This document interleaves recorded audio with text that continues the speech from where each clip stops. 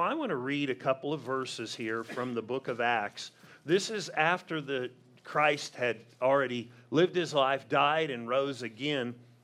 These two stories I want to read are really stories about people who Jesus became real to them in such a way that their whole lives changed what they did. And then they went about telling people about Jesus. I mean, if you would have seen an angel, wouldn't you go around preaching Jesus to everybody? Hey, he's real. But do you know that people would look at you and go, another one of those crazies down there from that church? Why is that? Because you know something real, but they don't. The big thing is we shouldn't cave into them. We should care for people. And in Acts 26, Paul was one of these people who at one time was totally opposed to God, was against the things of God. He had a religious form, but he didn't really know the Lord personally.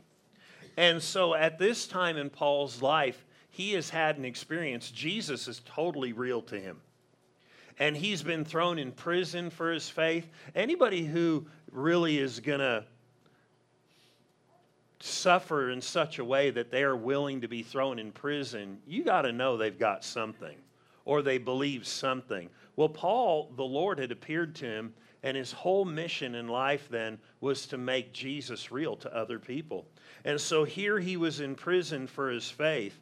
In verse 24 of the 26th chapter, and I'm going to begin reading, it says, "Now as he thus made his defense." So he's telling these rulers and these governors he's in prison for his faith, and he's not just trying to get out of jail.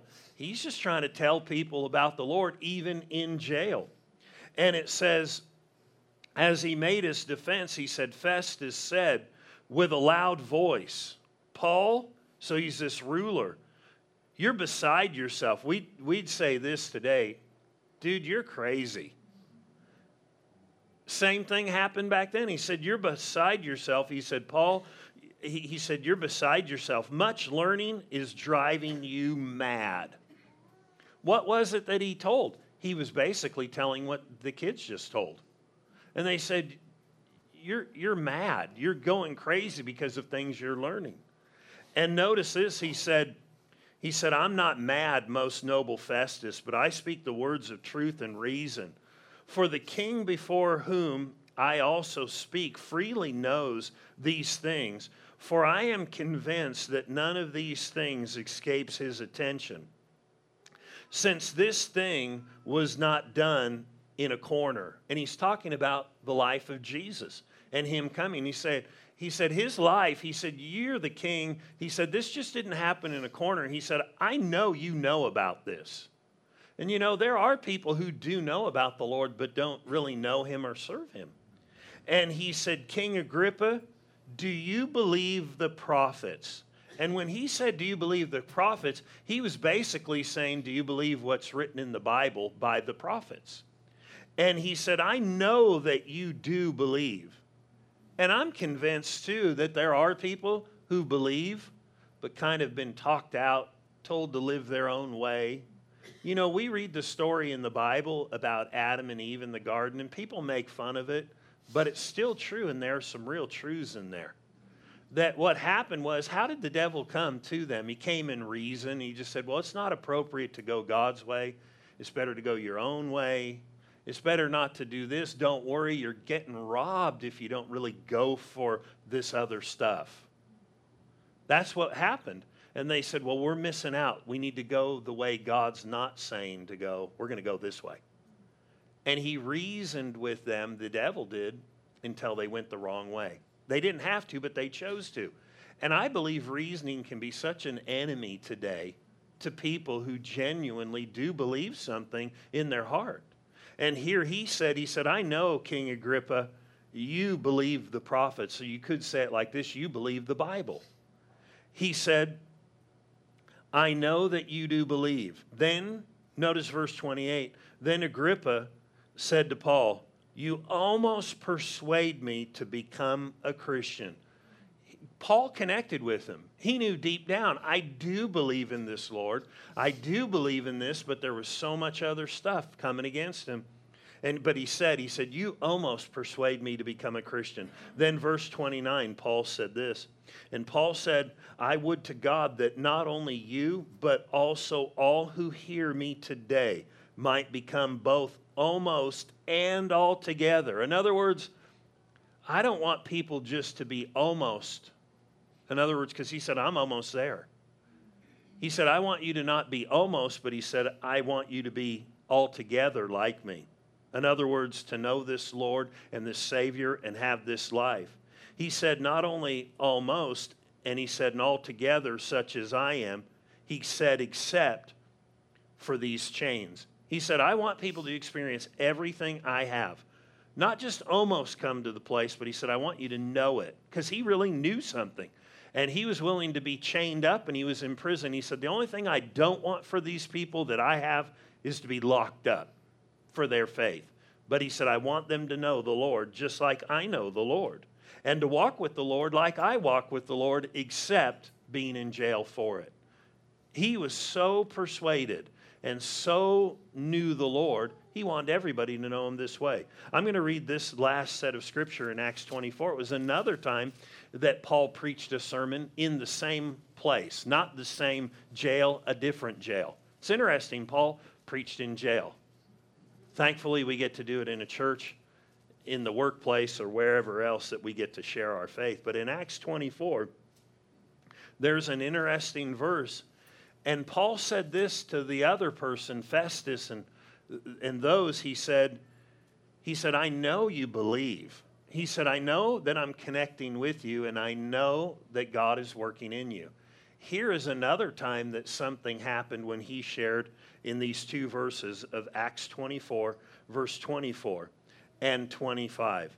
It says, and after some days, when Felix, this other person, ruler, came with his wife Drusilla, who was Jewish, he sent for Paul and heard him concerning the faith in Christ. So he calls them in out of prison because these people were curious. Because Paul became well known all over the known area at that time for the miracles that happened, for the tremendous influence that he had, and how God would deal with people. Whole countries and areas within a year or two would be revolutionized by the gospel because the power of God would so grip people. And here he is in prison, and people that were in authority would go to the prison and call him out to hear. And you can read that because they wanted to hear it. It's like we got an audience with this guy who's turning the world upside down. And so they would come in, and this is one of those times when one of the rulers came in and called for him. So Paul came and was, brought by a guard or whatever and taken out of his cell. And then he would do what he did where he almost persuaded the other one. But look at the results when he talked to these people and what it did to them. And I believe the same God that's alive back then is alive today. And he'll do the same things. But notice this in verse 25. It said, now as he reasoned about righteousness. What is it to be righteous? Righteous means to be good enough to stand before God and to be accepted by God. And just like there were things back then that people had ideas about, there are people today who have ideas about righteousness. They'll say things like this. I'm good enough to stand before God. I've seen all these people do worse than I did. I'm okay on my own. That's what righteousness is, the ability to stand right in the sight of God. And so he reasoned with them, and the Bible teaches that nobody, no matter how good they are, can stand right before God on their own.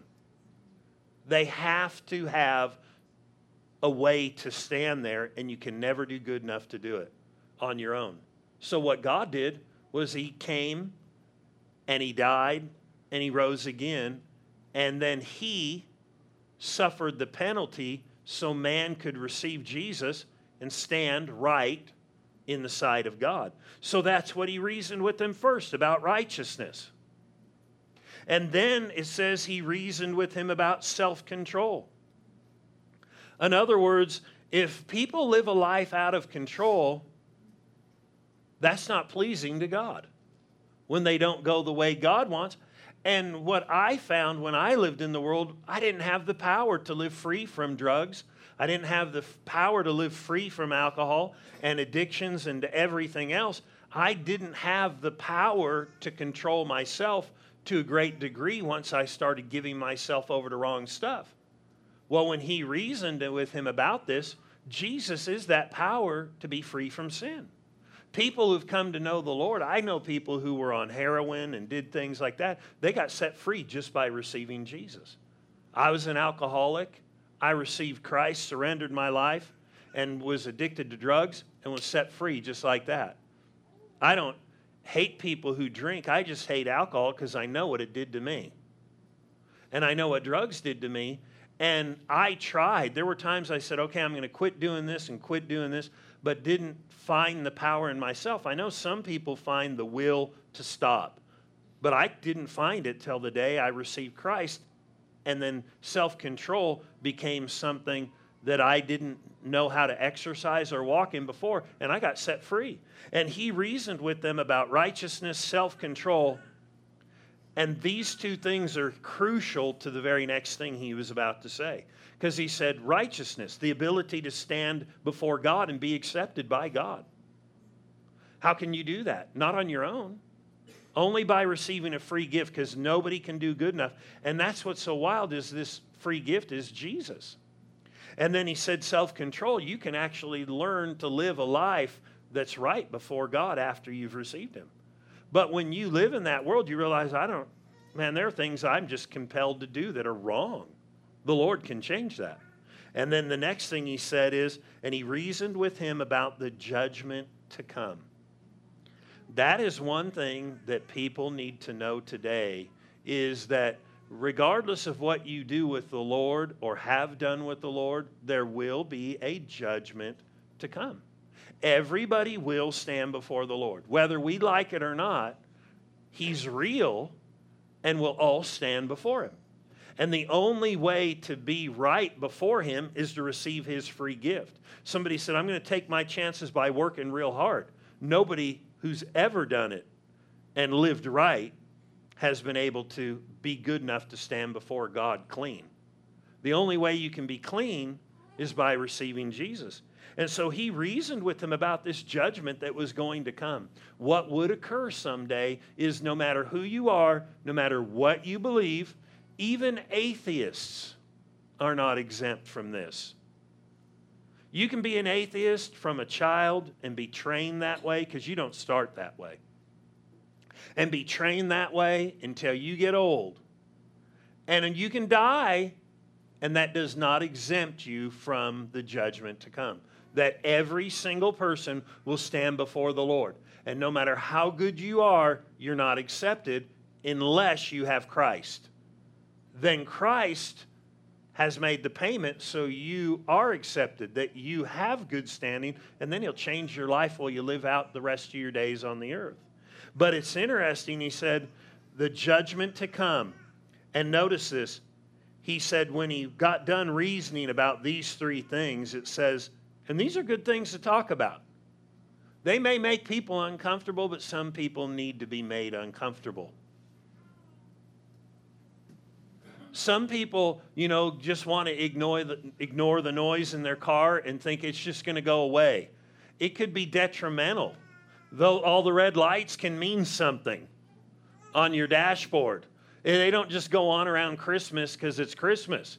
It might be because the oil's low, that you got problems and serious problems, and if you keep going and you don't do something about it, the car's gone. You can't ignore those things and think, well, it's okay.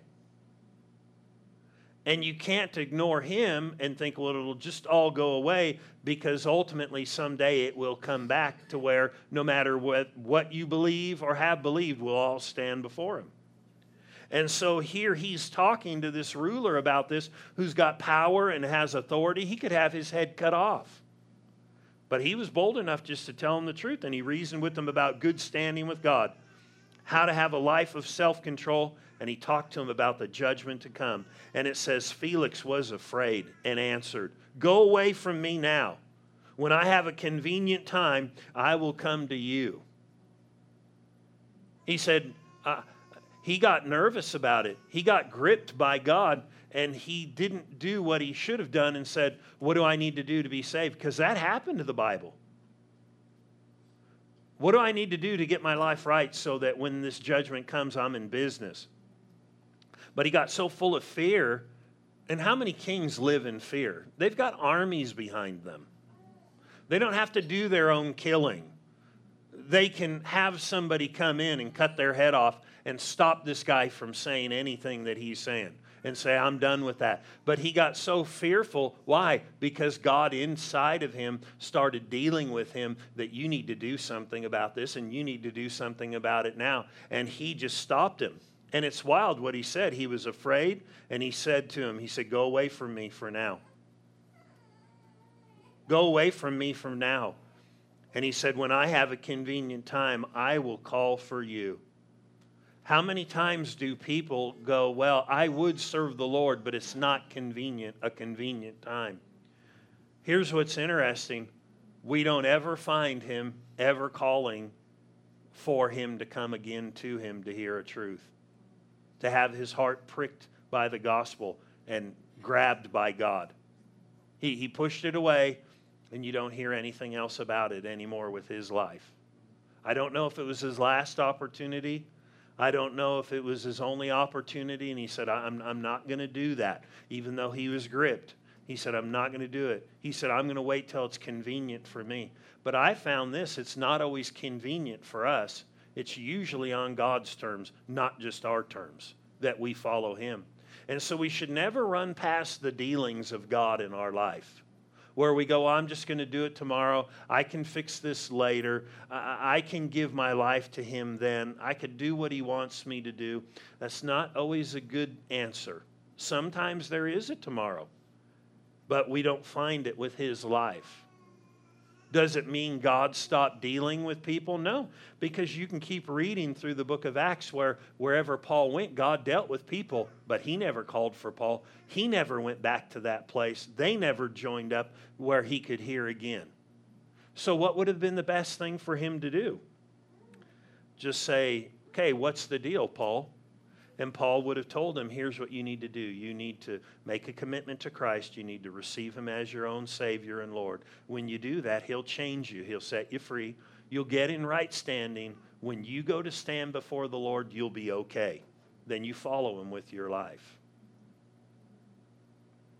He came to a crossroads, and he says, "It's not convenient for me." I've had friends do that, say, "I know what you're telling me is the truth, but I'm just not ready for it because there's so much more I want to do by living my own life my own way." And like I said, we don't find him ever calling again and saying, "Paul, I'd like to hear that again. I know it made me fearful, but I need to address what's happening in me." He just said, "No, enough of that. Enough." So I guess my question would be is today, will you address the issue that was presented to us about this Savior that was born in a manger, that was rejected by the innkeepers? He was of such great value, but even then, people didn't recognize his value. If they would have recognized his value, they might have kicked somebody out of the inn that was crowded and said, "You know what? You guys got to go. We're about to have the Savior of the world that's going to be born." They didn't even recognize his value. They said, "No, well, we got a barn out there. That's a stable, a barn." And sleeping in a manger is not a fancy term for something spectacular. It's basically a feed trough. There's where we put the hay for the animals, and you just, can have your baby and put them in there. What I find is interesting is, that animals eat out of a hay trough. And Jesus was born in a place where things that need life partake from it. And I know this, that Jesus comes to present himself, and you can have the life if you'll receive him.